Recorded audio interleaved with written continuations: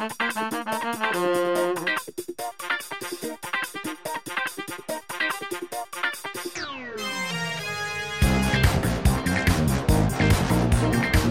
you, Baby John Burgess, for your rendition of our theme, and welcome to episode 31 of the Champagne Comedy Podcast, where we talk about the best Australian comedy show of the 90s ever made and other D-Generation comedy tidbits. My name is Matt, and joining this podcast today is Alison, Daniel, Kim, Prue and Tony. The gang is back again, now that Tony has decided to join us, which is fantastic. So welcome back for this year, Tony. Thank you.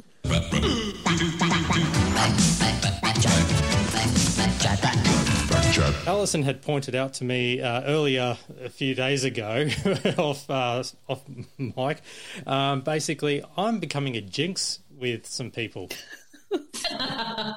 Yeah, I'm sorry, all for the love of this podcast because, the passing of Glenn Wheatley.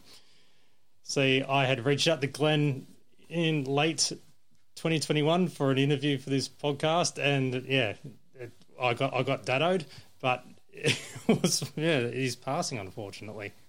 Yeah, and we might let that daddoing slide, I think. For episode 30, I tried to get Baby John Burgess as well, and then unfortunately, he ended up in hospital. He's not dead yet. No, he's completely fine. So sending love to Burjo. You're still welcome to come on, mate. I hope you get well. So yeah, he's got a bacterial infection. Thankfully, he's in a stable condition, but not good. But I'm sure he'll get better. So putting out the love there to Burjo. And I do apologise to anyone in advance who I decide to invite on the show because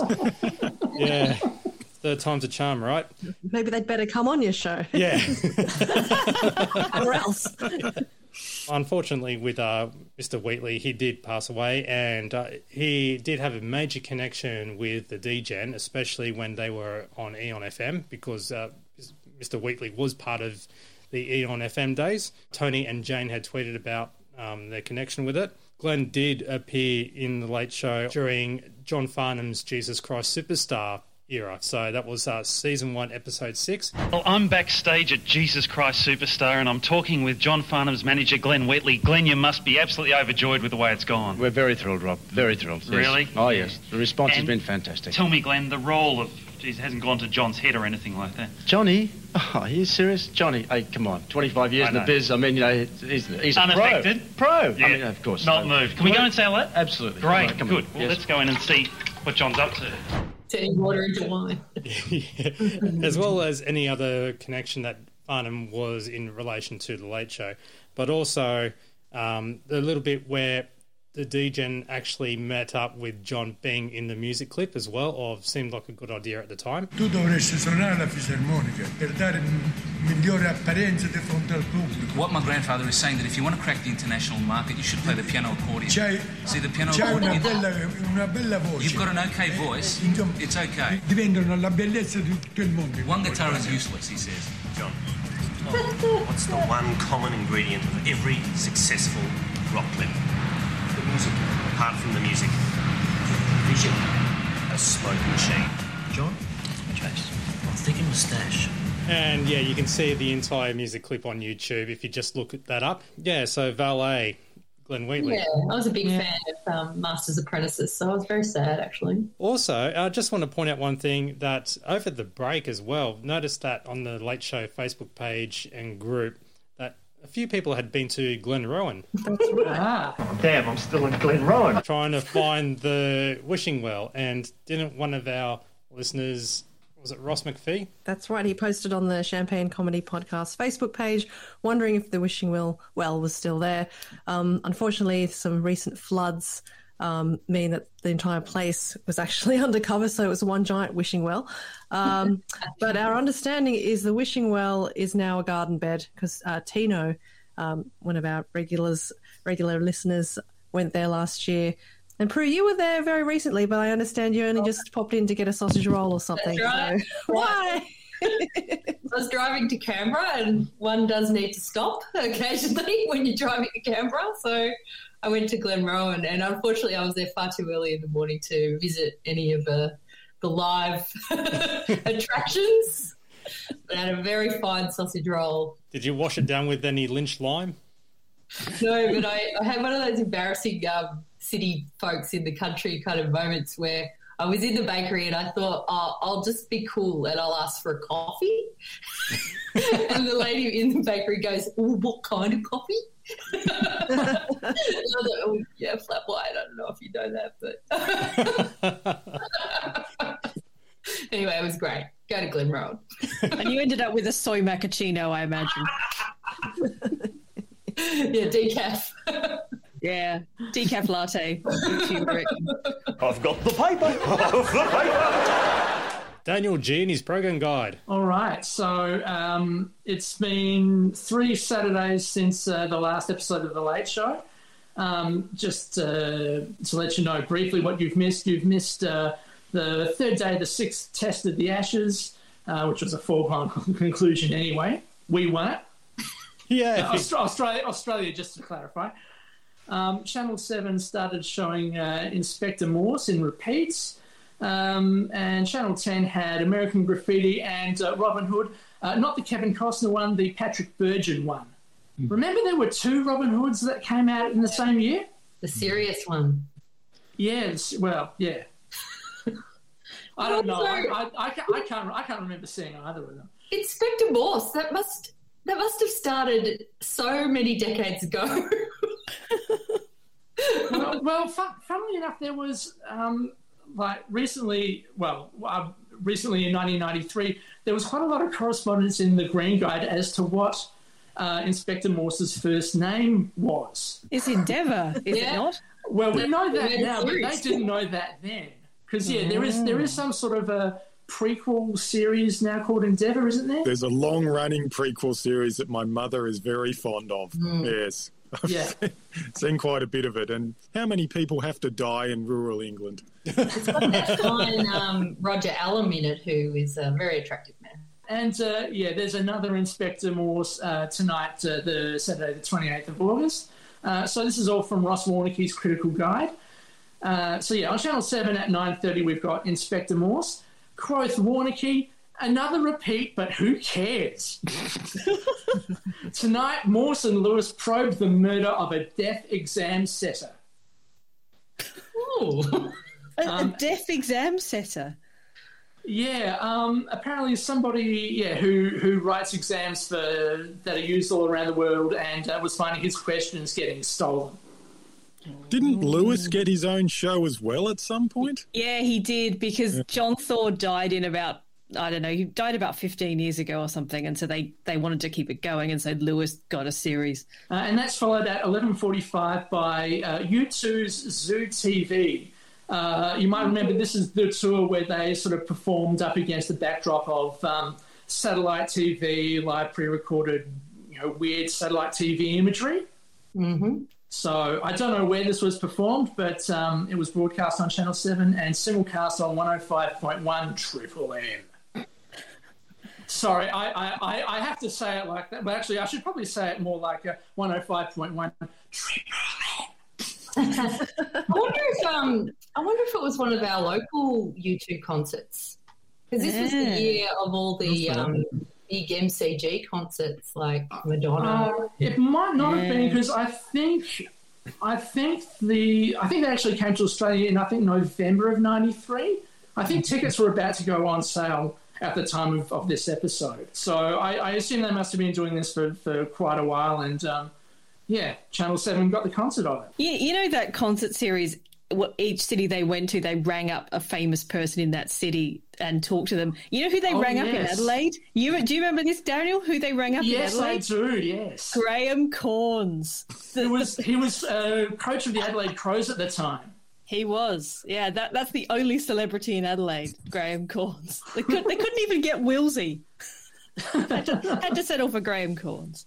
On Channel 9, we've got Hey Hey It's Saturday, guest hosted by Stephen Jacobs, who would have been in All Together Now at the time. Now, should we call him Stephen Jacobs, or should we acquiesce to him now being called Stevie Jacobs, as he now seems to be called as a Today Show weather person? Isn't he a bit old for Stevie now? I mean, like, you'd start off as Stevie and then you'd go to Steve, wouldn't you? I don't don't think I've ever heard of him being called Steve. Yeah. But Steve, up until I think about a month ago, he was doing pre-recorded breakfast on a few AM radio stations around Australia. And now he's gone. You could tell it was pre-recorded. He wasn't that good. So interesting that this man had far more integrity when he was on Altogether Now. Don't forget, he did Just Kidding. Oh, yes.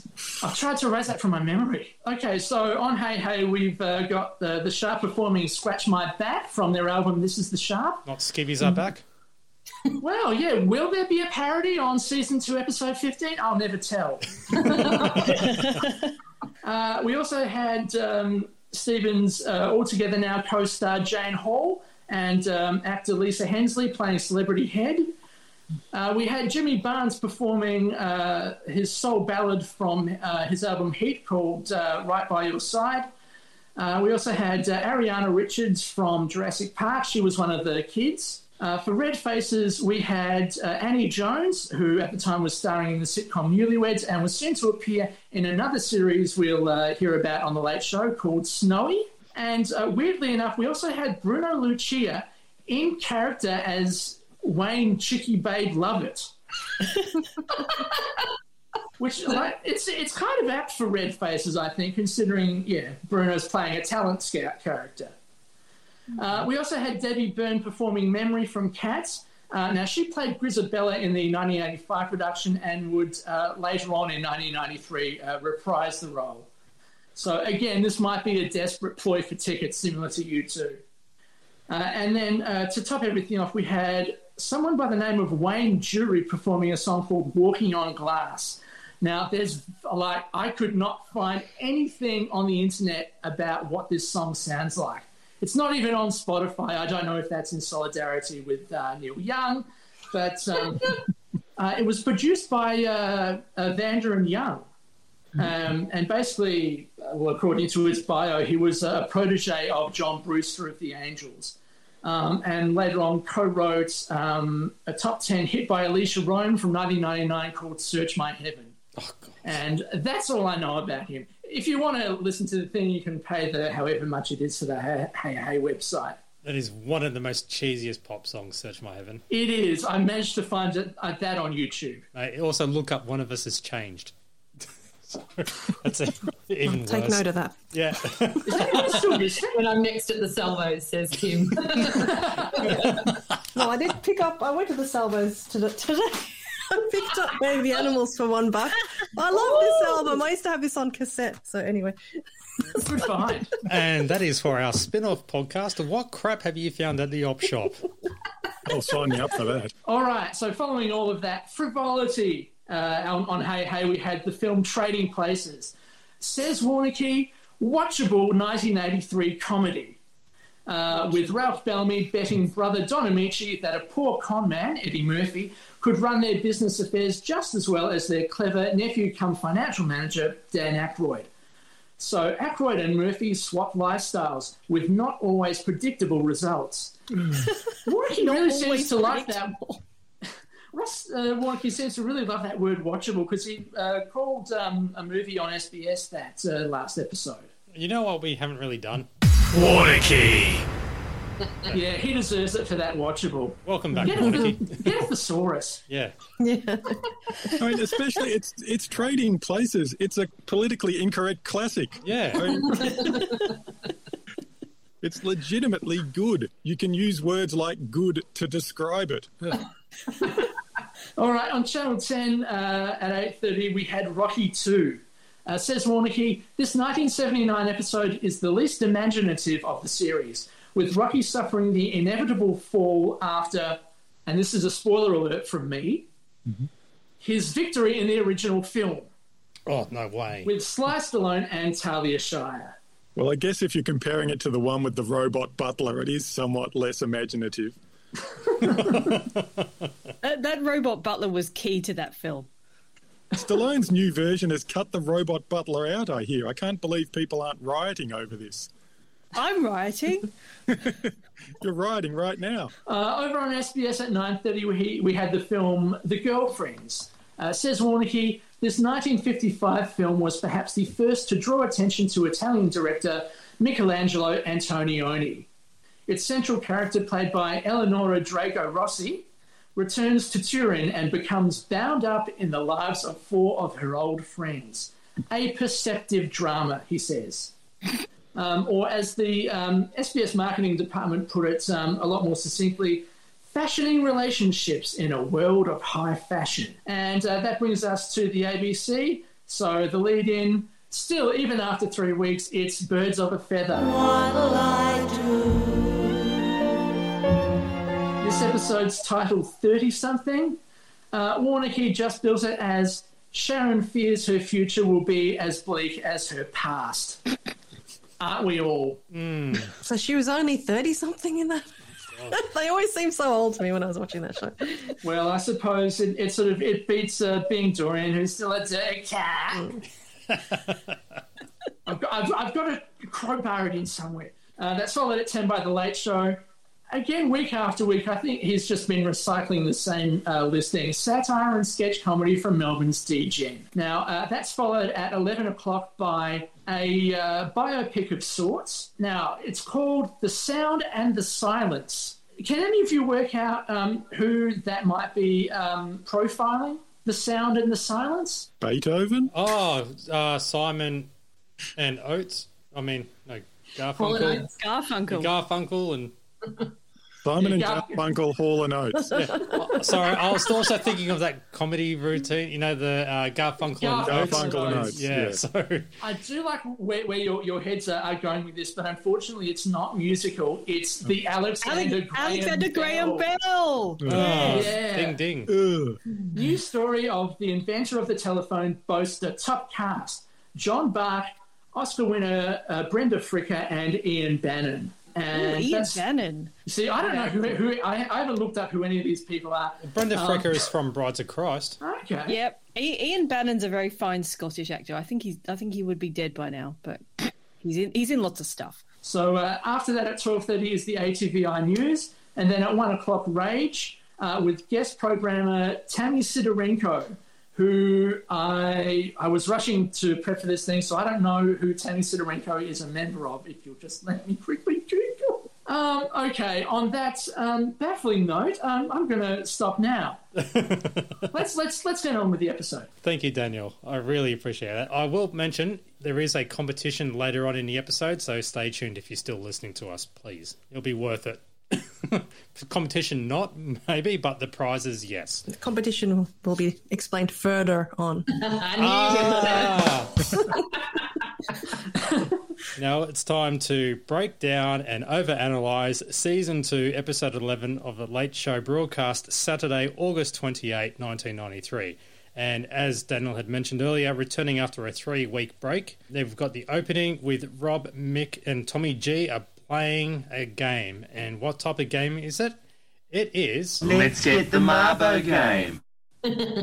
Well, it's a funny one, this one, but I will say that the game itself was an amazing creation from the production team.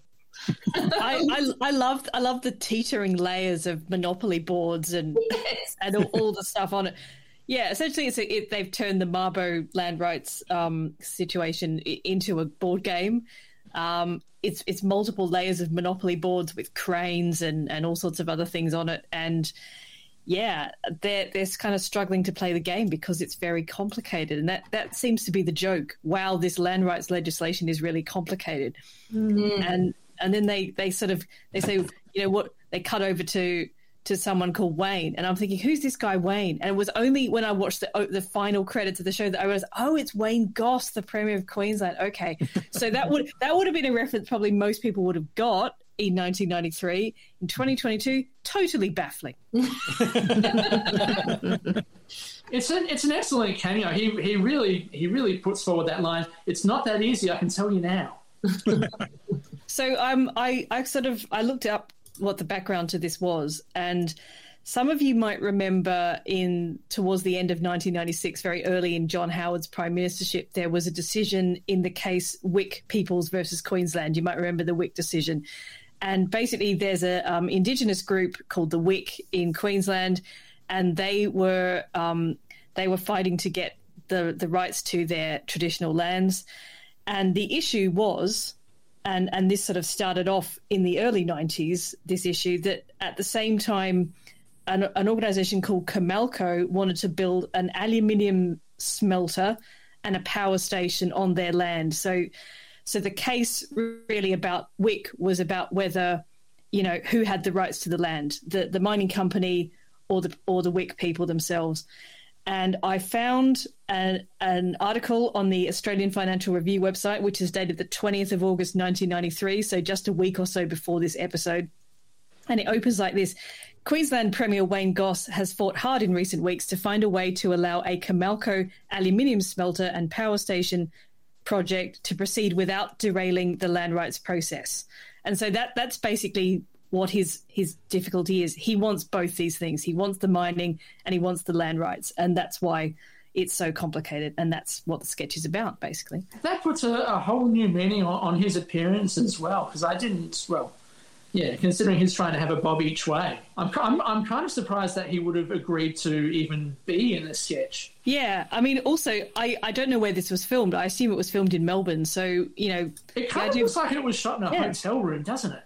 Yeah, I mean, I don't know where it's shot or anywhere. It could have been, maybe they all flew up to Queensland, don't know. But, I guess for a Melbourne-based show to get the premiere of another state is probably a bit of an undertaking. After the opening titles, we have the opening remarks, and Mick is solo on stage. This is probably the first time he's done this. And hurrah! And he does have to express some feelings. We love you. Not a cheap love, not a nightclub kind of a love, but a real deep.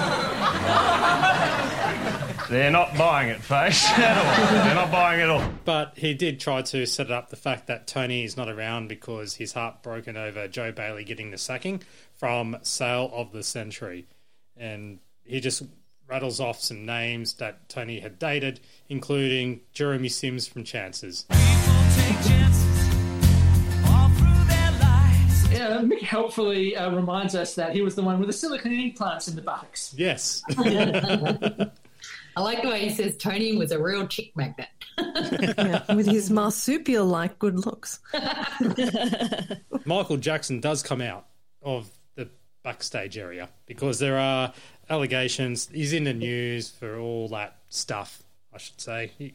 That stuff. Basically, Michael Jackson comes out wearing Billy Ray Cyrus's red overshirt by the looks of things. Yeah.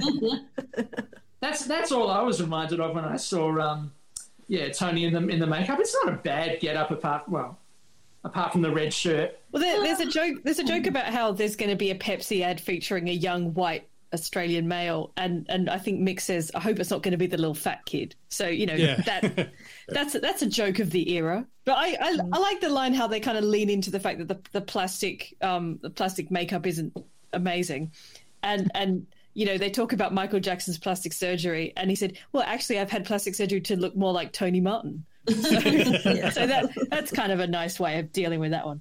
I thought the Boone walk was very funny. Yeah, it's worthwhile just for that. So when he says, "You're a feisty one, Mick Malloy," that was one of those other things that we always used to quote. And the fact that he was in his bed with the llama, the 5 monkeys, and the bones of the Elephant Man, which is very tasteless now, but as a teenager, that was something we used to find amusing. And it's a funny story. I was curious, did he actually own the bones of the Elephant Man? No. He bid for them back in 1987, and he offered $1 million for them, and basically he was obsessed with them, and he spent lots of time with them when he visited London because they were stored at the London Hospital Medical College. And basically they said, no, we're not going to exploit the situation. We're not going to sell them to Michael Jackson. But then it just kind of alluded to this story that he actually owned them. So that's what I read. But I remember reading all about that in Smash Hits and all those magazines. And, as a teenager, we just found it amusing. Nowadays, it's kind of sad, really, isn't it? It's good to know that Smash Hits was the place to go for your Elephant Man content.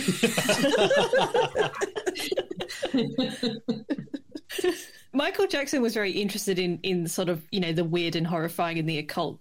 My other half used to work at Foyles, this very well-known London bookshop on Charing Cross Road. And apparently Michael Jackson came in one day with several of his minders and just went straight to the horror section and basically did a sort of a trolley dash around the horror section and just bought several £1,000s worth of this stuff and paid with a check, right? Oh. The check bounced. Oh no. Was it one of those really big checks as we'll hear about later on? Yeah. Well, you'd think that would have tipped off the Foyle staff member, wouldn't you? But this was the early 2000s, and so people were still taking checks. And they thought, well, it's Michael Jackson, of course he's got the money, but he didn't, because he sort of famously ended up kind of bankrupt towards the end of his life, didn't he? Yeah. The check bounced, essentially. Just as well they didn't accept his check for the bones of the Elephant Man. I think he still had money in the 80s, not so much in the early 2000s. Just quickly returning back to the sketch, I think what really makes the bit for me is Tony as Michael Jackson saying, "Do I look like some kind of weirdo to you?" And Mick's cheeky look to camera, not saying a frigging word. And now it's over to the news desk with Tommy G. I'll go straight through the bullet stories, really, which are Joe Bailey sacking hits Pakistan. Sorry, I couldn't even get through that one. Paul Keating meets Bronwyn Bishop with the Chinese Dragon.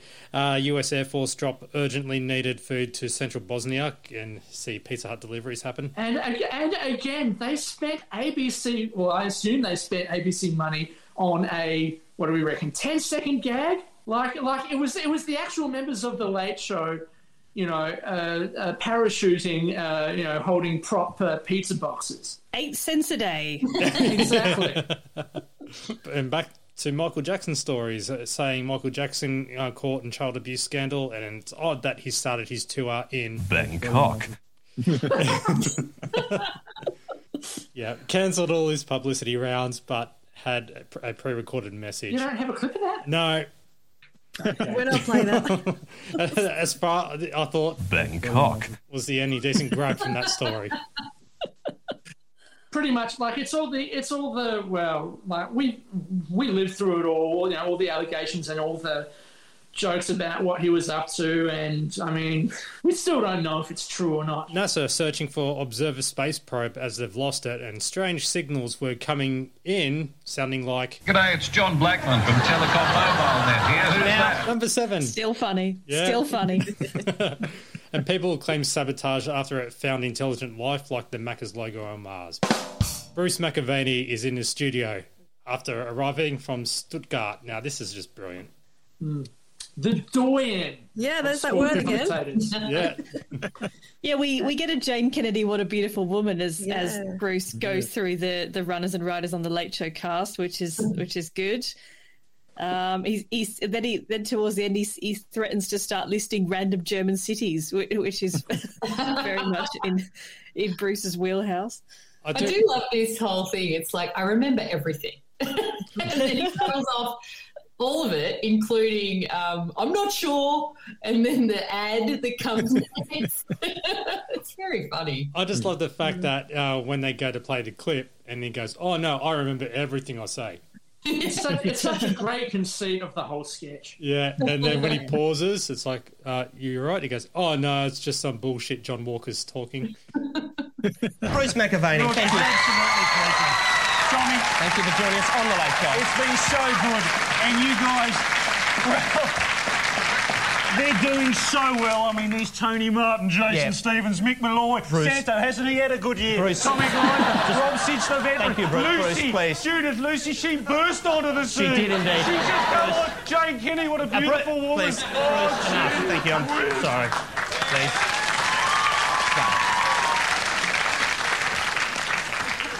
To politics now. Tommy. I found Stuttgart on you. Thank you, Bruce, please. Yeah, it's a wonderful live dynamic, and Rob being his cheeky old self and going on, as Bruce would say. It's great. And you can see it on the Bargearse Olden Days DVD. I forget whether that's an actual Esther or a Easter egg.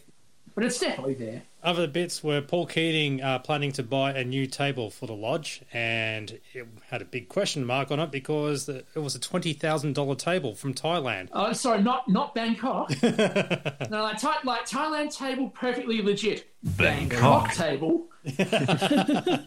Now I'm not so sure. So, and yeah, he goes to demonstrate that all their furniture is 100% Australian and results in his desk collapsing and seeing Tommy G in his underderps. Footy socks he's got on and no trousers. Yes. Yeah. So if you like to see Tommy G's legs, this is the episode to watch. Yeah, this is all more awakenings. Before the Zoom meetings. Yeah. A Japanese PM has apologised for the country's wartime record, especially to Daihatsu Charade. I won't hear anything bad said about my first car. They can apologise for the Toyota Corolla 1984 model, which was my first car, because that thing would never start in the winter. And it was a manual. But some billionaire property developer was arrested for perverting the course of architecture, which showed a really hideous design. Bruno Grollo. Yeah. That's him, Bruno Grollo, yeah. Was past tense, in the past. Salvage work on German boat U-534, where they find a mint-condition Kraftwerk album. That is, yeah. And it is that time of year where Jurassic Park has just hit the cinemas or is about to hit the cinemas. The exclusive clip playing showing the $20 million special effects. And it was just all stop motion, same sound effect. It was brilliantly done. It's worth mentioning that there's quite a lot of stop motion in this episode. And it's really, like I think Daniel was saying before about the parachuting gag, like there's quite a lot of money spent on this episode to very poor effect. I know this is a spoiler, but like they do all these Rice stop motion ads and then they do this Jurassic Park thing, which is cute and cheap, but they also do that really expensive Sega game for the Oz Brothers. Yeah. That would have cost $1 million $90s, right? It wasn't easy to mock up a computer game in those days. Well, I remember reading a thing, like an article on The Late Show, where they were talking about the rice because they're parodies of ads that cost like millions of dollars. Yeah. And they said, we did it for some ridiculously low amount of money. I don't know whether it was just they got the intern out the back to glue chunks of rice together slowly. But supposedly the big deal was that the real ads had cost like a huge amount of money. And the Late Show versions, which were, 80% as good, cost 20% as much. So they probably had at this stage, they probably had a bunch of fans who were willing to do stuff for cheap and or free, as long as, they got to sit in the audience. Yeah, they were incredible rice sculptures that they created. Some of them were so detailed. They definitely put in a lot of work to the rice. But, I just remembered one of the few things I do remember from the 90s is that story that, supposedly not as expensive as it looked. I do love this Jurassic Park stop motion, though. It really reminds me of how fucking great it was in 1993 when that movie came out. Like, it's still one of my favourite movies. Like, it just blew everyone away. Like, it's so grouse. And it just reminded me of, I remember those times. I've definitely worn out my copy. There were no farmyard ducks in the original like there are in the Late Show parody. Or somebody just moving a Lacoste bag across the screen. Or the price tag on the dinosaur, that was good too. Well, they have to return it afterwards. So. And the Lacoste stuff as well. Exactly. I just want to say, Razia is coming! One of several Gabbo-style teasers we get across this episode, which I love this. What is Razia? And when Razia appears. We'll get there. We'll get there, everyone. Now it is a commercial, Sunbland Rice, which is the parody of these ads. There's one food that's as natural as corn on the cob, with far less sugar. It's as cheap as chips, with a lot less fat. It's as convenient as a can of beans, with a lot less salt, and it's as easy to cook as a boiled egg, with no cholesterol at all. Now, is that voiced by the Good Life dude? No, it's not Richard Bryars, but I think it's an Aussie actor that you heard heaps in the 90s on ads or somewhere. It's really familiar. I forget his name, but I think he does the intro on Irrational Fear podcast. Yeah, that talks about naughty words like Brexit and Section 44, which is really starting to date that podcast as well. They're really old references by now. Oh. I forget the name of the voiceover artist, unfortunately. Imagine if it was the guy who does the SBS, the old promos. Tonight on Robbie SBS. McGregor. Yeah, that's him. Adult themes. Adult humour. May contain nuts. The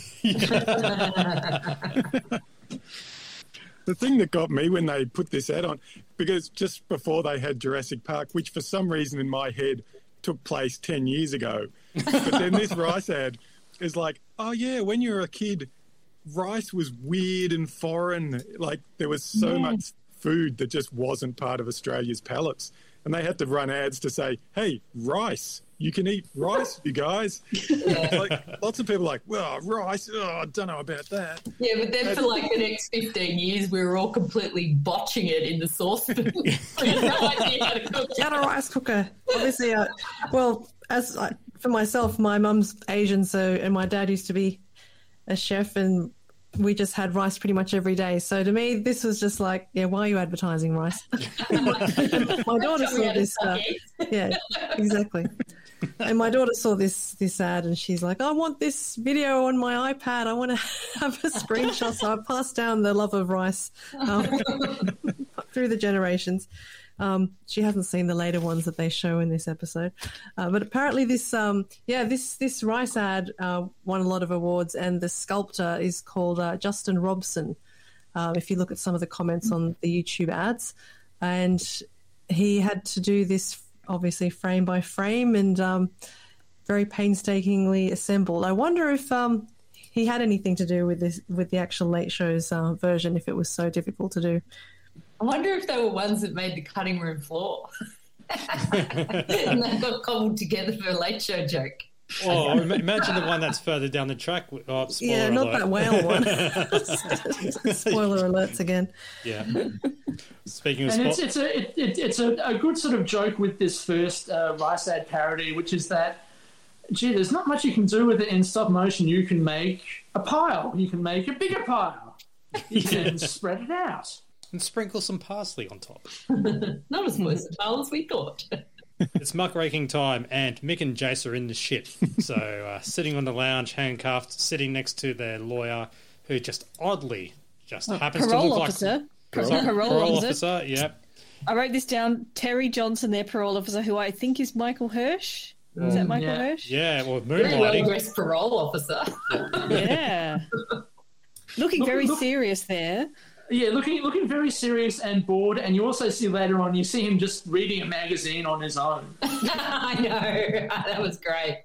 They're in trouble for staging a protest outside Channel 9 studios after the firing of Joe Bailey from Sale of the Century, and they do a classy reenactment. Now, I've got an important question to ask you, and I want you to think about it, right? Take your time.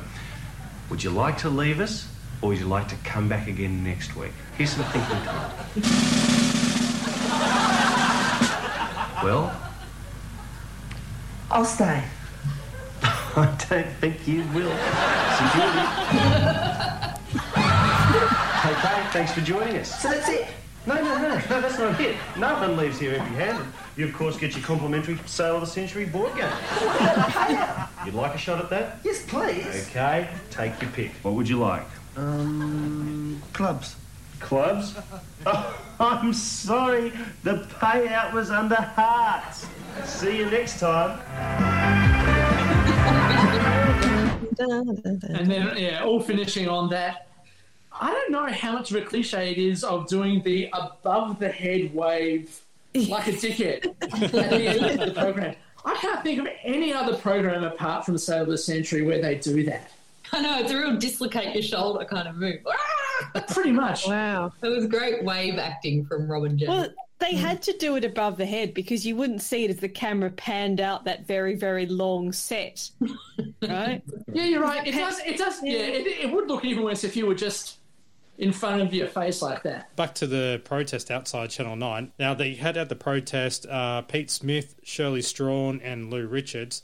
Now, this is... and featured on our Jason Stevens podcast, there was a snippet that Jason did talk about with the protest. We basically, that was a typical, sketch idea which we, made on the run, where we just basically thought of that idea, wrote it, and then just raced out to Channel 9 and organised, some extras to turn out with placards.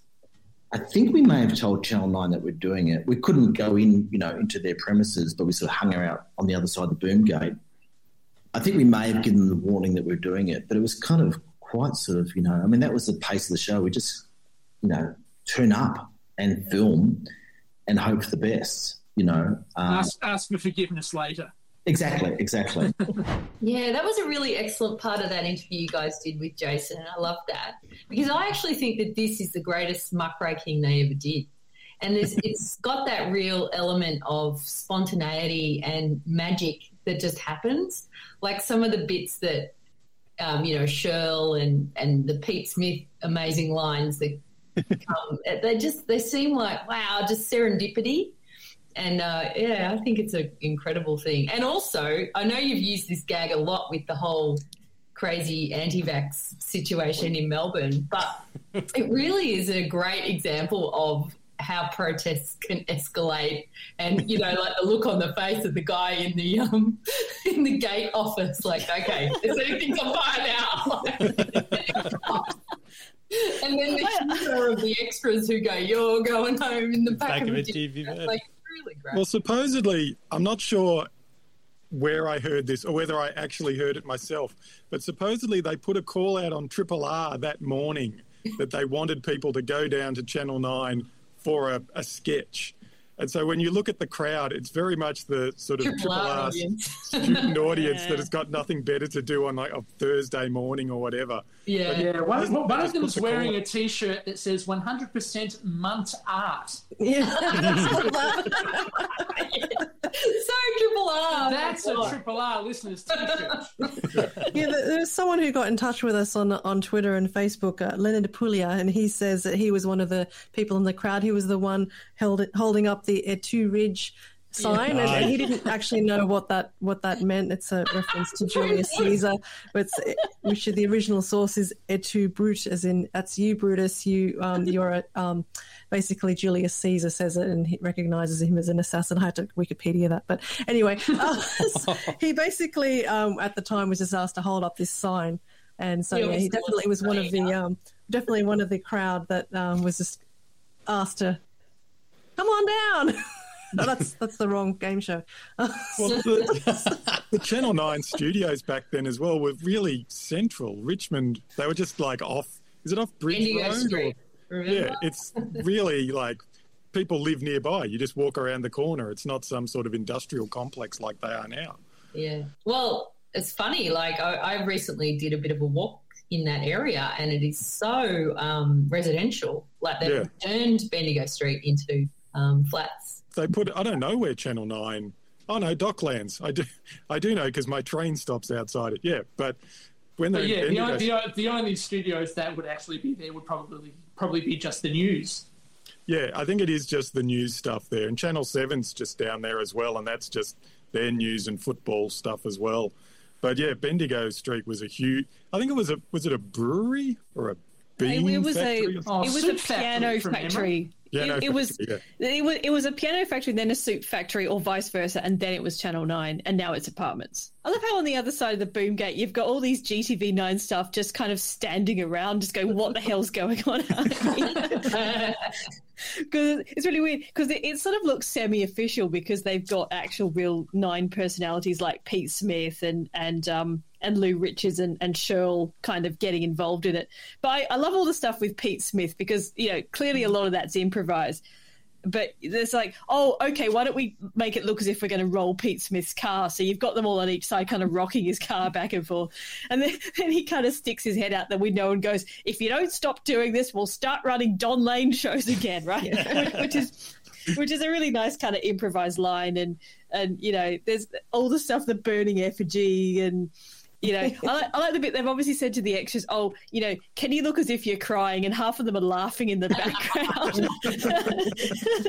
It's sort of Pete Smith is absolute gold in this. Like that line you were just saying, Alison. Straight after that, he goes, "Did you get that last gag?" Yeah, That's what makes it. Yeah. And also, I love this funny little visual bit where Pete Smith is on a megaphone. And, you know, he's, like, saying some really funny stuff like, Joe, like all our people except me will get another opportunity. At that moment, Jason has a microphone up against the megaphone, which is just quite stupid. You can tell why it hasn't been fully released because of the usage of the Beatles in actually, all we are saying is give Joe a chance. And so if Mad Men have to pay $500,000 to release a snippet for their episode, imagine if it did it for the Late Show. Yeah, and plus the guys who own the rights to You're Going Home in the back of the divvy van. They're very expensive. Oh, hell yeah. Actually, I will point out, though, and this is just an observation, Daniel, if you want to have a look, not now, but in the next episode, report to me next episode, when they're doing You're Going Home in the back of a divvy van, there's a guy who is really going hammer and tongs with his clapping. He's sort of making gestures towards the van. Yeah, and you see him for a split second. He's got red hair, curly red hair, right? He looks like the guy who did the Bart Simpson jump on stage thing at Startled. Yes.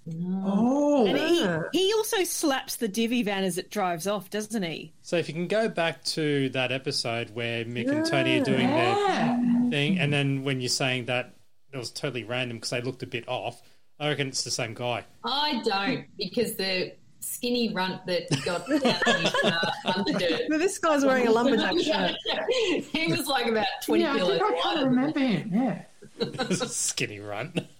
I'm such a fan of that poor guy. Not. You've opened a really interesting can of worms here. Yeah, I'm going to get the tapes out and investigate. It's the Ginger Gate. Yeah. That's what this podcast is about. We're completely destroying everything, over analysing where we don't even need to. So that's the reason why you're listening to this. So anyway, that's just a thought, Daniel. So have a look. Ooh, 17 minutes to Razia. Thank you. I don't think the timing's accurate, by the way. Just pedantry. Oh, that is my favourite bit of pedantry. And we're moving on. And it's another commercial. Sun Bland again. Which food provides protein to more people in the world than fish? Which food is higher in fibre than fresh fruit? Which food can be carried by a car? Which food can be made to look like a computer? Which food... Oh, now you're just being silly. Rice seems to have a mind of its own. I do love Rob's RP. You know, oh, which food can be made to look like a computer? And now it's time for a new segment because Charlie the Wonder Dog had to go elsewhere in the previous episode. And it is time for...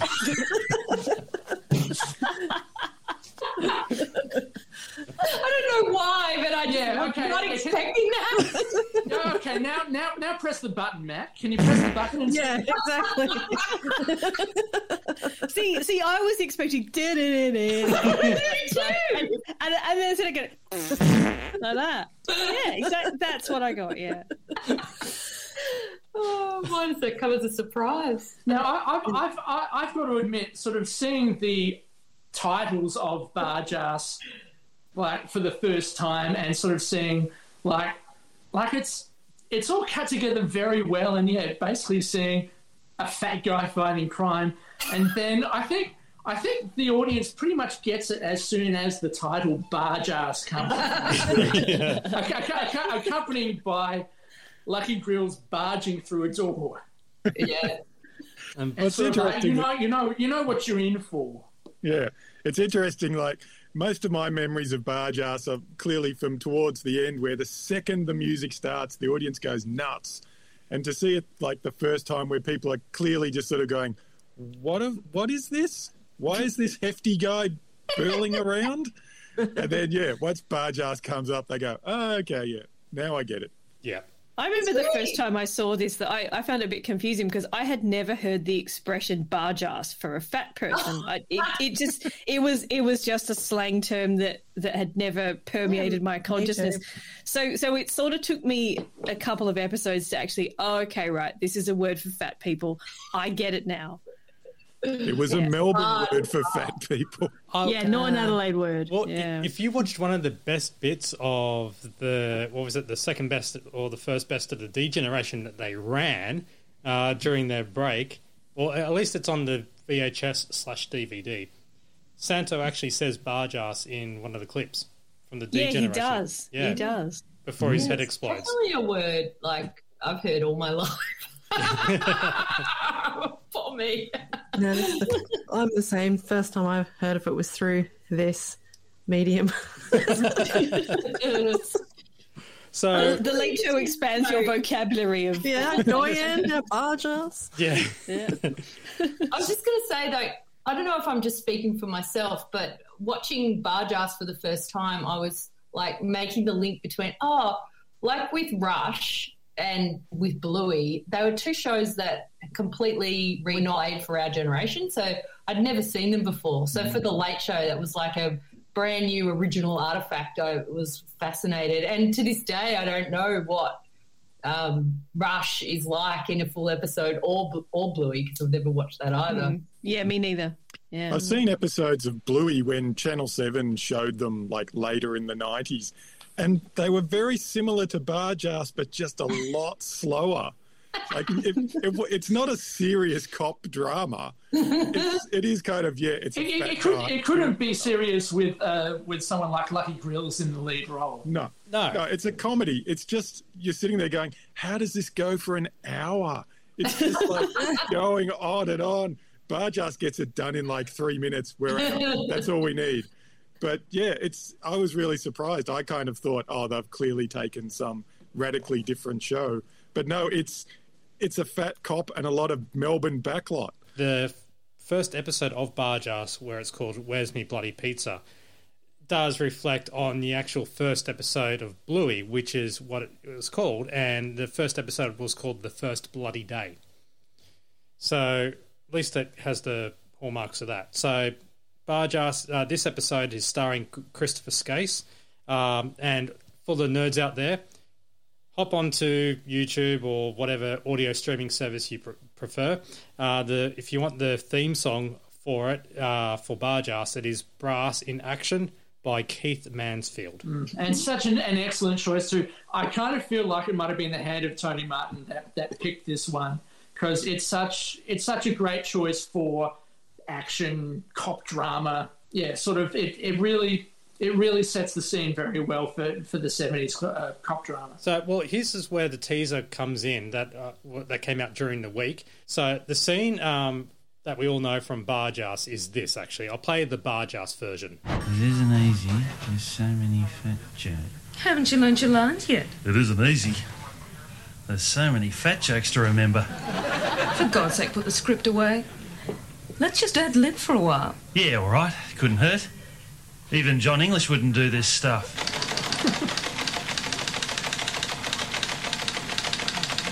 Pizza van hijacked by Christopher Skase. Bargearse?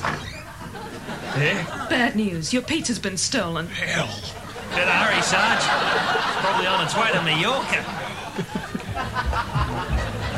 Out of the way, extras! Here's the original, okay? So same scene, and all I ended up doing is taking about 10 seconds out for Bargearse, but here's the full bit.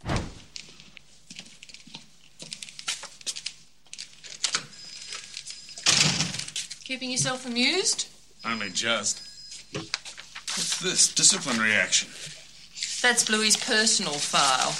I wouldn't go through it if I were you. I think I want to. How did he ever get into that much trouble? Doing things his own way. Does them pretty well, too. Half a dozen branches still ask for Bluey on special jobs. But they don't want him back. same sound.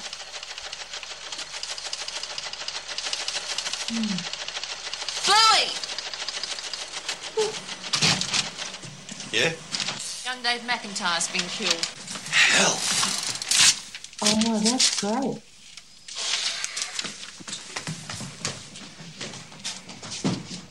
Out of the way, extras. Sorry. I really love that bit where he's like, what was the feed line? It was like, Bluey, your pizza's been stolen. Hell. Yeah, that hell. I'm a real fan of that. I love that. But to hear that it's from the original. And the typewriter too, or the fax or whatever it was called back in the day. Telex. Telex Machine. Yeah. Yeah, so that scene was in there. So it wasn't just them simply splicing in Pizza Hijack by Christopher Skase. They did have a bit where it was the telex coming in. I think you're right, Tony, about how it being really slow paced. I mean, that scene just was agonisingly slow in comparison to today's television. Oh my God, what's that? It's interesting that Tony doesn't quite have the voice down pat either in this first episode. There's bits where it's clearly Bargearse, and then there's bits where you think, oh, it's Tony Martin bunging on a voice. Whereas later on, it's like he's much more into, he's got it settled down. Speaking of settling down, how would you like to settle down with a box set of Bluey? Here's the competition. Enjoy the slow-paced cop hijinks of Bluey. I take it all back. Bluey was awesome. To be fair, it does also have there as an extra Bargearse. Yes, it does. So this box set, we've got one to give away thanks to mygeekculture.com.au, which, disclaimer, I'm associated with the website. It's an Australian niche pop culture website. And they are donating a box set of Bluey, which is available through Crawford's DVD. You can either pay $70 for it or do the following to win this. And that is, I want you to record your favourite Bargearse quote, kind of like what we did in the first season where we got people to record quotes. Like, I'll play a little snippet. Careful, there's 3 cubicles and one of them contains the pong. Oh, my eyes burning. Game over. You just go back to the previous episodes. Go to episode 20 and you'll hear the entire thing. So just record a quote into your phone, and bonus, do your best noise as well. This is going to be the most filthiest competition. Oh, this is going to do me in. Yeah, so because what I want to do is I want to turn it into a remix. So episode 40, our final episode of the Champagne Comedy Podcast, I want to, kind of like what I did with Franco and Competition Further. And I got a nice cup of tea with sauce. Discussed that yesterday. I was on a bus trip to Bow. One sits down, one stands up. Yeah, you get the idea. So all you need to do, record your favourite Bluey quote. Can be short, could be long, whatever, and then a separate audio file, do your own noise. I'm sorry, Prue's going to lose it. But yeah, there's so many golden lines in Bargearse. Yeah. So this should not be hard for you to find a fave. No, and send them through to champagnelateshow@gmail.com. By episode 40 of the podcast, I'll have that as a montage, a new song, basically. I'm going to create a new song with those quotes. So that's all thanks to mygeekculture.com.au. This box set of Bluey, I'm holding it up on the screen, and it's a podcast.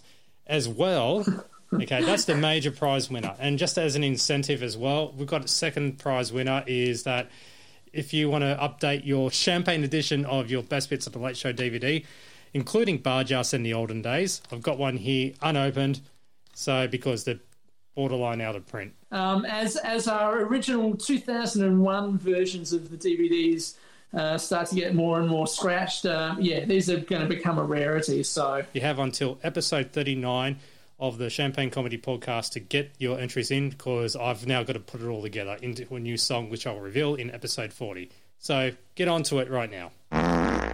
Well, just the final gag is quite funny with the... Sarge, you can't light up. Yeah. Such flatliner. And also, there's a great, well, it's not great at all, actually, but it's the worst man spread you'll ever see in the history of television. The leg actually cocked up on the table. When he's on the phone to the pizzeria. Yeah, that sets the tone for it. And we have a live sketch, and the Oz brothers are back. Their second outing. So Bernie's about to have a knee operation, and there's no news article about it. So they've had a gutful. They're over it. Unbelievable. Yeah. So they call Booney's doctor, who is in the middle of the operation, of an operation, and they've always had a gutful, so they do turn on the news to see if there's any reports. The index remains unsettled, whilst market analysts believe that the reaction to the budget will settle down next week. Booney now. Now to Somalia and the wanted Mogadishu warlord General Aidid I'm going to ring this bloke up. I'm going to ring this bloke up. Spokesman for the UN forces said... Yes? Yeah, mate, it's Neville Oz here. Are you going to do a story about Booney's knee operation? No, I don't believe we are. Oh, that is unbelievable. This is the national news. Hey, you having a go at me? Is he having a go at you? I've had a gutful. Does anyone know the newsreader's name? Because he was a good sport. See, there's a Graham Evans in the credits. I'm not sure if that's the newsreader or not. That kind of rings a bell, actually. Very, very sure it's an actor, though. It's not an actual ABC newsreader. I think my favourite bits were just... they're not even really coherent bits of script, are they? They're just like... No. They like certain words, like PhD and... and they just sort of repeat things over and over, and then they just talk about chisels and dragon. It's just very much emphasising one word. They're not very articulate characters, are they? They just like, you're either a Dead Set legend or you're a girl. Right? Yeah. Who was the one they said he wore a moustache? It didn't suit him, but he wore it anyway. What was that?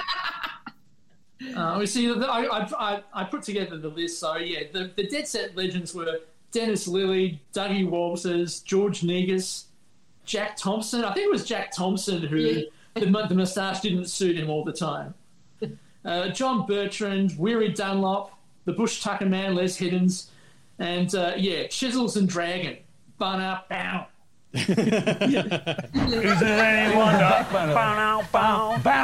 That was Todd. Yeah. The streets are cold. Bow. That was Todd. Mate, that was Todd. I'm sorry. Mate. Are you old enough? Neville, please.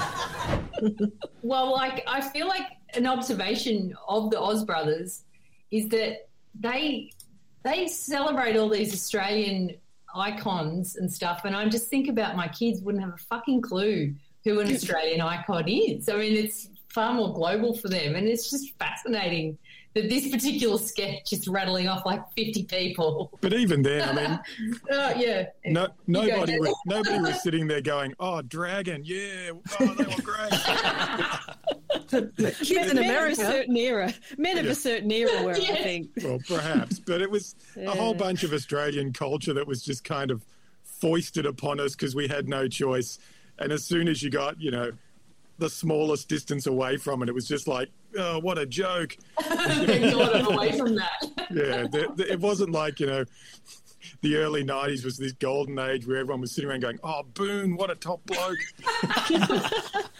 Get Dragon back on air. It's just like, nah, just into the bin. Yeah, thanks for refreshing my memory. I had forgotten. Well, see, on the other side of the coin, the girls they list, Ray Martin, the Leyland brothers, Leyland sisters, Darren Hinch, Stan Grant, Yana Vent, the Little River Band, and then they deliberate over whether George Danikian is a Dead Set legend or a girl, because he does have a mo, but he's of an ethnic background. Ooh. And yeah, they eventually put him on the girls' side of the fence. I don't know what else to really say, especially about the people they reckon are girls. Isn't Little River Band Australia's first all-girl band? And then just to sort of break up the tedium, across the screen scrolls 12 Minutes to Razia. Is it 12 minutes to Razia, though? I mean, has anyone done the timing? I haven't, but I sort of estimated it, and I think it's wrong. Unnecessary bloody what do you call that sort of bait advertising or whatever it was called? Sizzle.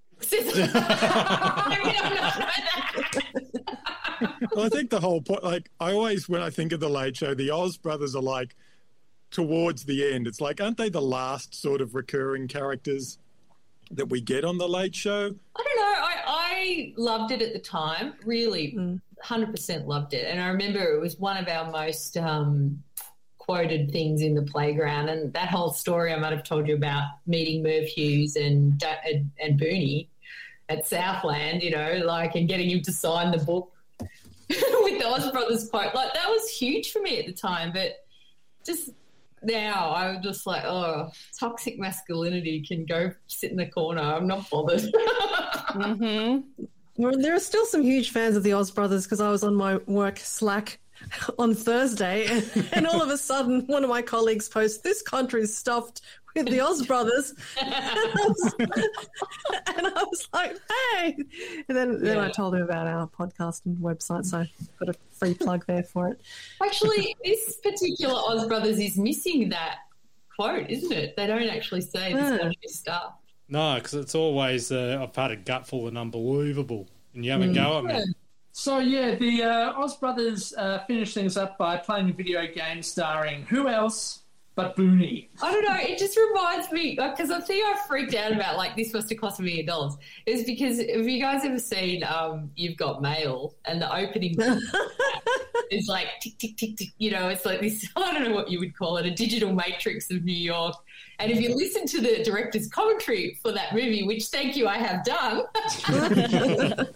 Nora Ephron talks about how this cost an absolute fortune. And, you know, this is the same sort of era of the 90s. Trying to do anything digital just would have been so expensive.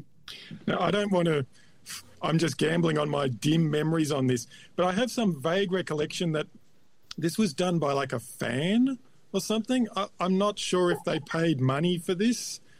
I could be completely wrong and thinking of something entirely different, but I vaguely remember something about somebody asking them and saying, this must have cost you a fortune. And they were like, oh, no, some computer nerd we knew knocked it up over, you know, a couple of months or something. So I could be entirely wrong. This is the least useful pseudo fact I have on offer. Well, see, I've got sounds plausible. A tiny bit more, and this is also I might be wrong territory as well, because there is a credit in the episode, computer animation Doug Bain. Okay. Now I'm not sure. Where are you now? I'm not sure about this, but I think that might be the same Doug Bain who played Mephisto in an ABC comedy series called Double the Fist.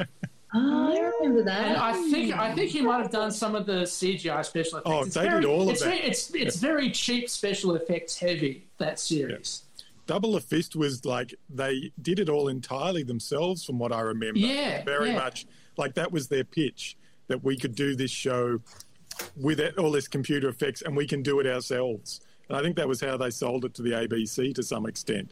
So, yeah, if it's the same guy, then I wouldn't be surprised at all. I mean, it's pretty well done. You know, it looks like a really authentic kind of early 90s game. It's pretty lo-fi. Yeah. When it's just a video of them running through, you know, making his moustache bigger and his gut bigger and all this. You know, they're not really playing it. It's just a video. But, yeah, it does look pretty authentic. So well done to Doug Bain. Yeah, so great. We have another Sunblend rice commercial. Yeah, just quickly, they're no longer specifying how many minutes to Razia. Now we've just got to stand by. Stand by through several more sketches before we get to it, Yeah, that's true. Yeah, another commercial of Sunblend rice, and it's a very outspoken food. Yeah, there's a lot of stereotypes in this next one. Talking about you've got the Japanese spearing a whale, and something about Tiananmen Square as well. So and the Malaysian kid that's getting kidnapped by their dad. The Malaysian takeaway, everything was really horrible puns. Yeah, a fiery French dish signified by a rice mushroom cloud. And, Germany represented by a swastika. Have a taste of what Germany's rediscovering. Yeah. That's a 50-year-old reference there. We're back on stage, and it's Late Show fan mail time, and Tony reads a letter from S. Ranch from Mulgrave, Victoria. Someone finding an escort service ad in the Yellow Pages with an image that looks like Jane. I hold you partially responsible, Alison, for opening the floodgates to all these lookalikes that we're about to experience. Yeah. Well, I wasn't the first lookalike. I was just an early adopter. But this still, Tony Martin in the Diff Lamb commercials is a pretty bloody good lookalike, though. Yeah. Well, I don't know. I think Rob as a World War II Nazi soldier is quite good. It's a goofy Rob, though, that one. But I distinctly remember that escort ad was legit because we looked it up in the Yellow Pages and found it. I can't believe I didn't keep the page. A very convincing Jane lookalike, in an ad for club escorts in the Yellow Pages. As the boys say, delightfully sophisticated and fun-loving companions. Yeah, that's our Janie. Very beautiful woman. Anyway, Tommy G reads out a letter from Michael Ryan, and it's a bit awkward where it comes out to talking about religion, religious schools and Catholic priests. I tried to clean it up, and there's nothing there. Like the person, whatever they yelled out was not on microphone, so it was just more or less a reaction. Dear DGen, as several of the Late Show cast have admitted to being Catholics, I was wondering, were any of you abused by priests at school? Hey. Excuse me. I think it was just that people were laughing at that line. Oh, yeah. I don't think there was any call-out. I think the laugh was fine. It was because when he... that was, I think, Annie Marver's well-known big laugh. It sort of seemed to me to be more like an awkward laugh, considering that they've sort of done a bit of a 180 here in going from funny lookalikes to were any of you abused by priests at school? And I know that was probably a fake letter to get into a sketch, but I just think that's all performance. Like it's all like, hey, everyone, like we're trying to get serious here, I reckon someone said something from the audience that was quite offensive, but it wasn't picked up on the mic. I mean, you might hear that, but I don't reckon.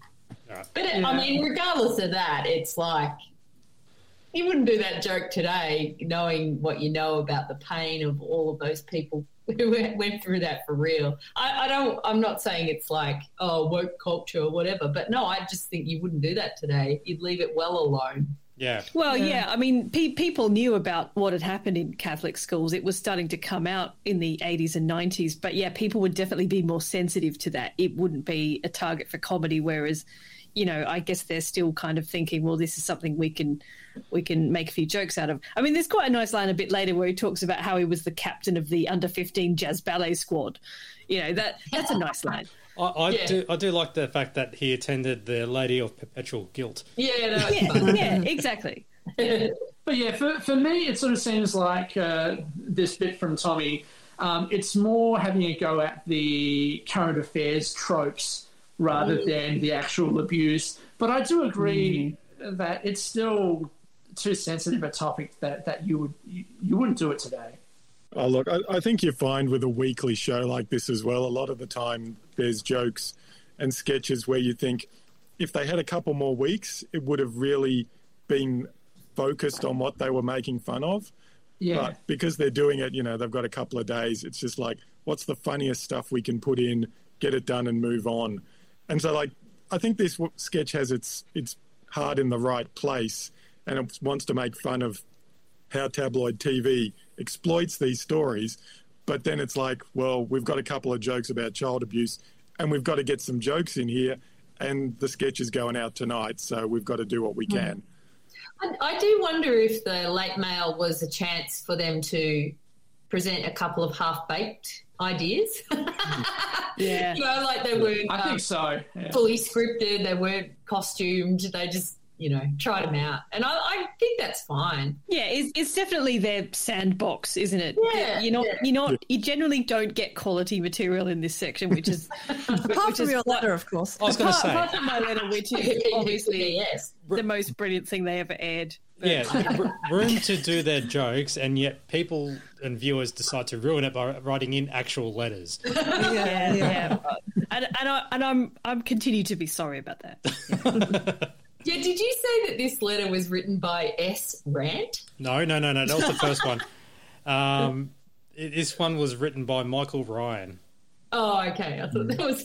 And answered on the joke that, as soon as it happened, I ranked Phil Donahue. But Jace explains that during their break, they went and did something practical, and that was to go find the Wizard of Oz on the Hume Highway. So think... like they're New York, the success from that, and they've gone, all right, let's now try a different musical. This is pretty much the less successful sequel to New York, really.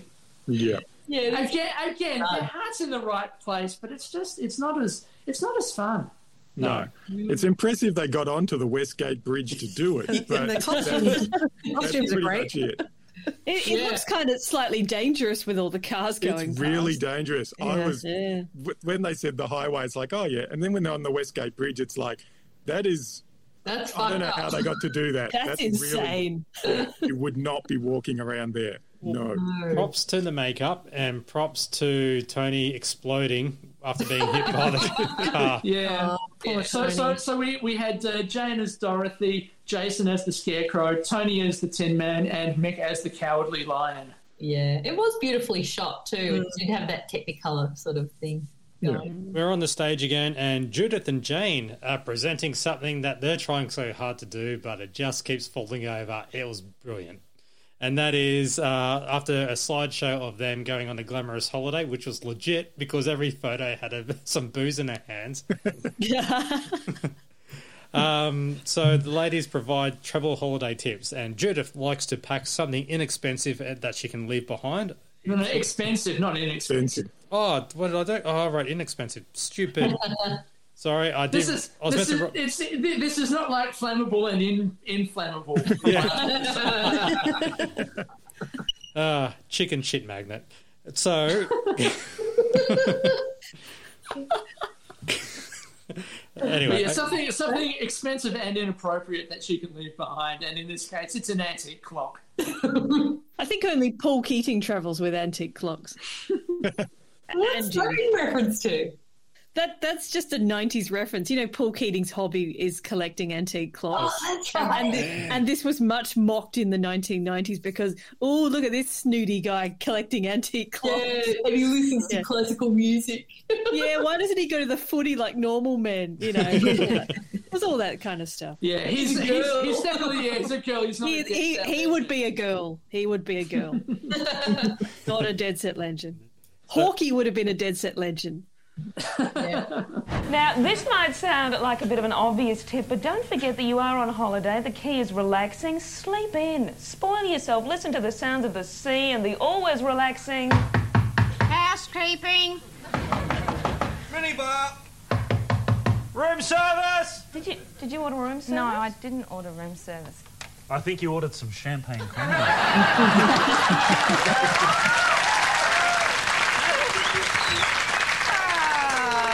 Dearie me. No, we didn't. I don't think we did either. Brilliant crowbar in there. It is definitely a sketch worthy of having Mr. Champagne Comedy in, though, because it's maybe not one of their better ones, this sketch. Rob fully knew because they kept fluffing all their jokes. It was a beautiful train wreck. Oh, I don't think so. I think there was some really great joke delivered by Jane in particular. Like there was the one where she described the cocktail, full of a fruit platter and umbrellas. Like that was a lot of words that she had to successfully say in the right order, and she did a great job. But I guess it's just a little bit like, it's not that it's a bad thing, it's just a little bit off key because it's not all of the usual late show style. It's actually Judith's style, which we later would come to know very well. But yeah, this is in that sort of category of everyone disliking Judith. But I just think it was just slightly off key, Fair enough. See, for me, I reckon that this sketch doesn't really get going until we hit that nightclub at the resort with Jason as the cocktail barman, absolutely hamming it up in the background. It's a little bit tricky for Jude and I because, well, we're rather famous. Celebrities, people notice us. Television personalities. It's a little bit awkward when we go out, so it's very important to make sure. Yeah, we like to. You don't draw attraction to yourself. We like to keep it pretty low key. Just keep it low key when you head out. Anyway, Jane Kennedy, what are you having to drink? Oh, I'm not sure, Judith. Lucy from The Late Show. Gosh, that's a funny program. You would have heard of The Late Show. Yeah. Yeah, and I've seen you before. Yeah? Yellow Pages, Club Escort.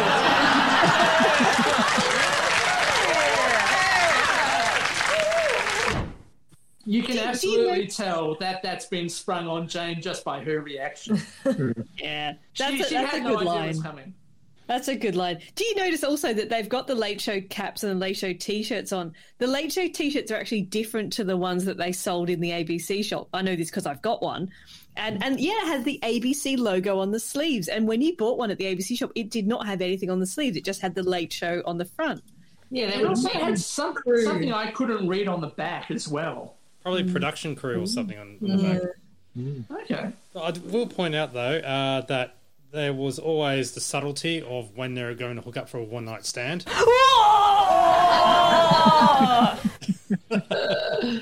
Are you sure that's not them in their Thelma and Louise guises? That they also brought back out for a second showing. I mean, it's interesting the way this doesn't sort of click because in a way, it really is that it's in that tradition of Late Show sort of list sketches that they would do live where it's like, here's what happens at a video store, here's what happens at a dinner party, and it's just, here's what happens when you go away. But I think it's just not everyone has the same experiences going away. It's just not quite as universal. So you don't the jokes don't quite land as well. I mean, yeah, there are some decent observations in it, like individual bits, like, you know, the bit where they order room service and it's $90 for a ham sandwich. Yeah. You know, I think anyone who's ever stayed in a hotel will have been stung for some ridiculous, you know, sort of bit of room service or whatever.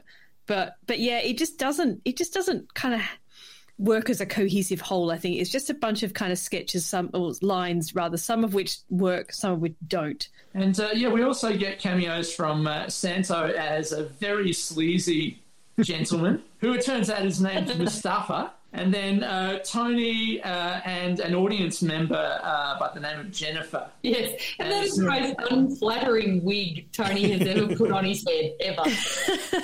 Doesn't do it for you? He looks a bit like that character he was playing in the Paradise Beach sketch on two cordless phones, damn it. Damn it. Not the Andrew Fife one when he was the Guess What? Oh, yeah. Oh, yes. You quite liked that one, didn't you? The 2 hours later when they're pissed as and, Santo gets to spit out his great line, hey, would you like me to speak Maltese to you again? In hobo Hafna. Hafna. I have no idea if that's actual Maltese or not. Hey, would you like me to speak Maltese to you again? Nina in Hobok Hafna. Hafna.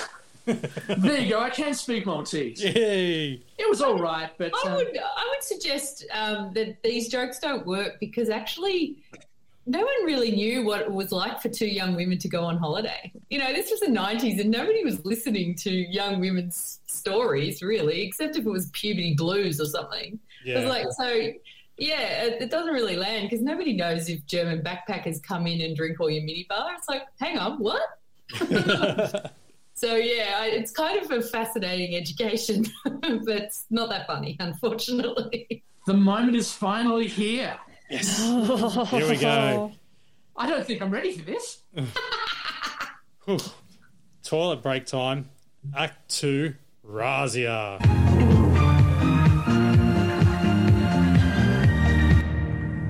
That's it. That's all I could use because it was just all music and all dance.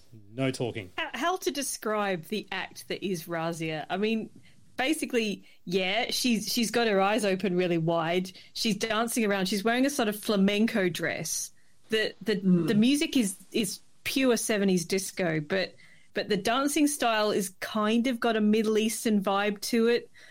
It's a weird mix of of things that just don't fit together at all. And also, she's a rubbish dancer. The choreography's terrible, and yeah, she also has a very bored, disinterested look on her face as well. Yeah, yeah, she's obviously really into it, whatever it is that she thinks she's doing. But you know, I totally agree with Bernard. I'm totally perplexed by it, and it's rubbish. Well, here's Bernard's result. Such a dedicatee of the dance. I usually advise dancers to spend a lot more time at the bar. In the case of your presentation, I would rather have been at the bar. At the cocktail bar, actually, for several days. The other day we scored a young person 10 for not turning up. Today I'm being very generous and giving Razia 10 for turning up. There are areas we're expected to assess your work on. Talent, nil. Presentation, nil. Potential, totally nil. But a sum total of 10 for generosity. Oh, amazing. And we've heard those words before: talent nil, presentation nil, potential totally nil. We heard those earlier in this series, being uttered after the Nolene Donoghue video clip. And we'll also hear them again uttered by one of the cast later on in this series as well. That's just an amazing takedown by Bernard. And you can sort of see at first Razia is sort of having a bit of a laugh at it with the, you know, I should have been at the bar, you know, the cocktail bar. And then he moves on to being utterly serious, and the smile just comes away from her face. You can see the dreams being crushed. What are the scores so far, Daniel? Okay, so with that sum total of 10 for generosity, that puts her right at the bottom of the leaderboard. Ooh. Oh. Now, I'm not quite sure how, like, if there's two people that are equal first, that means the next ranking is the third, doesn't it? Yeah. Okay. No, well, it's just because we've got a couple of people on 15 points equals 7th. And, Razia shares 10 points equal 9th with the infamous Krista Cruel, You Keep Me Hanging On. So, yeah, she's right on the bottom of the leaderboard. Time for Graham and the Colonel, and we have Colonel going to Hong Kong for holidays, or on holidays for shopping, where he got milk, bread, eggs, and toilet paper. And then was it purchased at the duty free because there's a limit of 4 toilet rolls per customer? Everyone laughs at that. Yeah. Nowadays, not nowadays. No one's laughing at that nowadays. It's actually real. Graham went up north to the islands. Whit Sundays? No, the islands below, the Whit Saturdays. I think these jokes deserve more credit than they're given, though. Yeah. I quite like Boxing Day Island, which is sort of near Christmas Island. And also we have Alan Border holding the Ashes trophy, which they're surprised at how small it is because he left them in his pants and they got shrunk in the wash. Also, operations on the players: Boone with knee surgery, Merv with stomach staple, and Tim May with a comb over.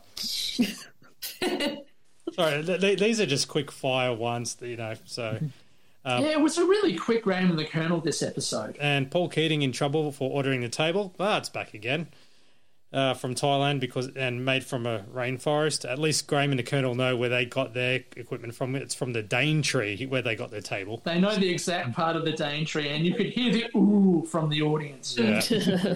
Yeah. I don't know why they found that galling and not the child, Catholic abuse thing earlier. And also mentioned in the news about the World War, the U-boat. That was mentioned earlier. According to Graham and the Colonel, the World Book Encyclopedia, I should say, of Graham and the Colonel, Gilligan was on board. So, yeah, that was really it of Graham and the Colonel. It was pretty lackluster. Yeah. Yeah, I mean, so much of Graham and the Colonel just relies on them stuffing up and then sort of feuding amongst themselves. So when it's straightforward, it's kind of like, oh, yeah, okay. Yeah. There is a bit where they say, there's a bit of a lag in the audience when the audience don't laugh at any of their jokes. So there's a little bit of that. Yeah. And I do love the bit where Rob starts moving his chair in and out and he's kind of just doing some exercises, getting the blood circulating. We do also get a little bit of fighting with Rob operating the ping machine. Yeah. Yes. And Santo yelling, "Shut up!" at him. don't dwell on it, yeah.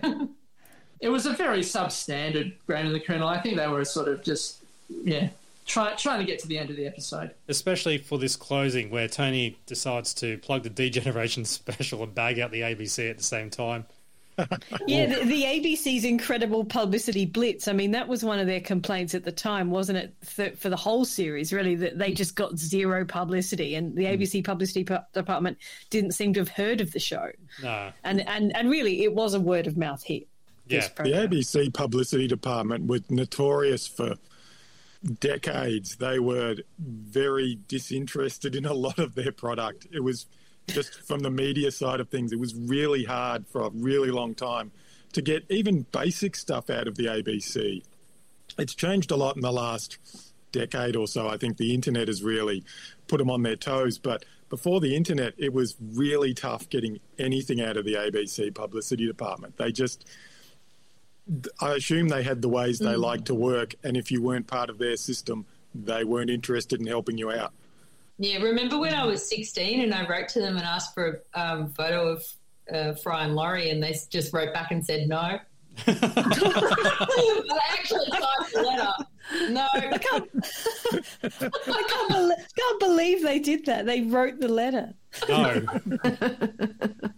Well, see, I also think that some of Tony Martin's ire might have been that, as far as I can tell, the listings in the Age Green Guide and also on the Saturday Ross Warnicky critical guide thing still listed the shows as The Late Show rather than Best of the Original D-Gen and an Olden Days compilation. So, like, the fact that the program information wasn't even making it out to the guide makers, I'm pretty sure that would have definitely raised Tony's ire. So we have the musical finale, and it is not Cyndi Lauper, but Maxie Walker. Oh, girls, they want to have fun. Oh, girls, they want to have fun. Fast forward 2 years to nearly exactly the same date where obviously we can't get Max Walker on board to have a chat about the time. He did appear on Martin Malloy talking about that time. There's one thing I have noticed, particularly about Australian sportsmen. Every couple of weeks you turn on the news and there's footage of a bloke jumping into a bathtub full of baked beans, running out into the MCG in a ballet tutu, running up Hindley Mall in Adelaide with a stack of pancakes on the head because they've lost some kind of bet. It's an Australian tradition. Have you ever had to do anything like that yourself? No, I was invited onto the Late Show once. And, that's right. You might remember that. I've never been able to forget it. The orange suit is just about immortal in my life. I mean, I can't get rid of it. Girls just want to have fun, eh? Cyndi Lauper. I mean, I just let go of the steering wheel that afternoon. It was just certainly sensational. Did. You were in good company. That's all I can say about it. Exactly. You weren't the Lone Ranger, Maxie. Not on my own at all. Sorry, Hindley Mall? At least they didn't call it Hindley Mall. Yeah, indeed. Yeah, but yeah, he means people from Adelaide fuming at that reference. I'm just Rundle freaking out Mall over Tony's... and Hindley Street. Honestly, Tony had a real Ocker accent in Martin Malloy, didn't he? It was hard to get over. Well, have a listen to this. Have a listen to the impressions. And Mate, I tell you what, I remember back in '73, the first time I saw a three-pack of CDs. Three-pack, yeah. I had that three-pack in my hand as I came steaming in from the Randwick end. I was in the subcontinent, I had the big red cherry, and all I could think about was the three-pack of CDs. I tell you what... Dueling Maxes. Yeah. They were just egging each other on, weren't they? Well, funny. Okay, there was I think it was, the phone compilation at the end of one of the albums. It might have been Brown Album or Poop Shoot. But, when they had that kid sing Martin Malloy to Advance Australia Fair, that was a Max Walker impression. We got Joshua there. Yeah, I'm here. Joshua, give us a bit of Max Walker. Okay. Whether you've been beaten, bruised or hit while you're a girl or boy, all you should do is stand or sit and shoot into Martin Malloy. Anyway, so that goes on. But yeah, like Max really puts his all into it. He does, even though he can't sing very Yeah. well. I'm guessing because he wasn't able to hear the music at the time, he doesn't keep very good time in it. Well, that makes it He's brilliant. so dynamic, though, isn't he? He just Yeah, you up. kind of forgive him for that. Yeah. But I remember at the time being fascinated by the surroundings. Like, what was this house? You know, I was convinced that it was somewhere in Elwood because they've got a Tennyson Street sign. And I don't think I fully understood the prop set that they did. Like, there's all these oranges and a juicer on the table, and I'm like, why? And like the little girls' room that they go to is so eclectic. It's hard to sort of get your head around it. It's like, are we in a little girls' room? It's just got a bunk bed. It's got some weird stuff in it. But if you want to see to be fair, there's nobody else in the Late Show parody where there's quite a cast of extras in the Cyndi Lauper original. No. Like there was some wrestler and some other person as Cindy's mum and dad, and obviously Cyndi had her girlfriends and all that, and then there's a big party right at the end of the video clip. Yeah. I don't know why I know the video clip so well, but anyway, you can see the Max Walker clip on YouTube as well if you want to go for a search and see what the hell we're on about. But now it is audience ticket time after the closing credits, and everyone at the bar is pissed. So we're getting pissed anyway. And that was the entire... At the Whit Saturdays. Yeah, the Whit Saturday Islands. Anything to try and get a laugh on that gag. Yeah. Do you notice in this bit there's a slightly awkward moment where Santo is tapping Rob on the shoulder, like patting him, and Rob shrugs him off? You have to watch that in slow-mo. But it's like, fuck off. And now the closing credits, was there any Easter eggs, I should say, Daniel? Well, certainly slightly longer credits, because the special guests were, and this is verbatim, the Honourable Wayne Goss, Premier of Queensland. I don't know what, maybe it was part of his appearance stipulation that they had to point out he's the Premier. Well, that's the proper term that you need to kind of do it, but now it's like the formal way of doing it. Yeah. Yeah. Along with Max Walker, with Graham Evans. Now, the thanks tos are a little bit longer because I would say, again, probably as a stipulation of being able to use Bluey from Crawford's, they did have to thank John Diedrich, Lucky Grills, the estate of the late Gerda Nicholson. Also, thanks to ABC News for the footage, Commando Skydivers for that 10-second news desk gag, the Premier's Office Queensland, Shirley Strawn, Peter Smith, Lou Richards, and the Victorian Police, which obviously might let you know that they might have been in on the Joe Bailey protest there. They also listed the Rice animation by Nick Hilligoss and the computer animation by Doug Bain. That really wraps it up for episode 31 of the Champagne Comedy Podcast. Wow, we've went through a lot. So, So, usual contact details, champagnelateshow@gmail.com, Twitter at TLSChampagne, site champagnecomedy.com, Facebook, The Late Show page, as well as the group, the Champagne Comedy Podcast. Just search for it. It's on private, but answer the 3 questions and you're in. And our Shonky Redbubble store, bit.ly/Champagne Comedy. And don't forget, if you want to try and work out if you can enter the Barjas competition, just skip back to Barjas and listen to what the hell I'm talking about trying to explain the competition. I promise it'll be easier next episode. So... We are not setting the bar very high, people. Yes. In fact, if we set it any lower, I don't know. Anyway... We wouldn't have you enter. Yeah, exactly. All right. Well, thank you very much for listening. Thank you, Alison, Daniel, Kim, Prue, and Tony for coming on. I'm Matt. Thanks very much. See you next episode. Thanks. All we are saying is give Joe a chance. Yes, Adelaide accent.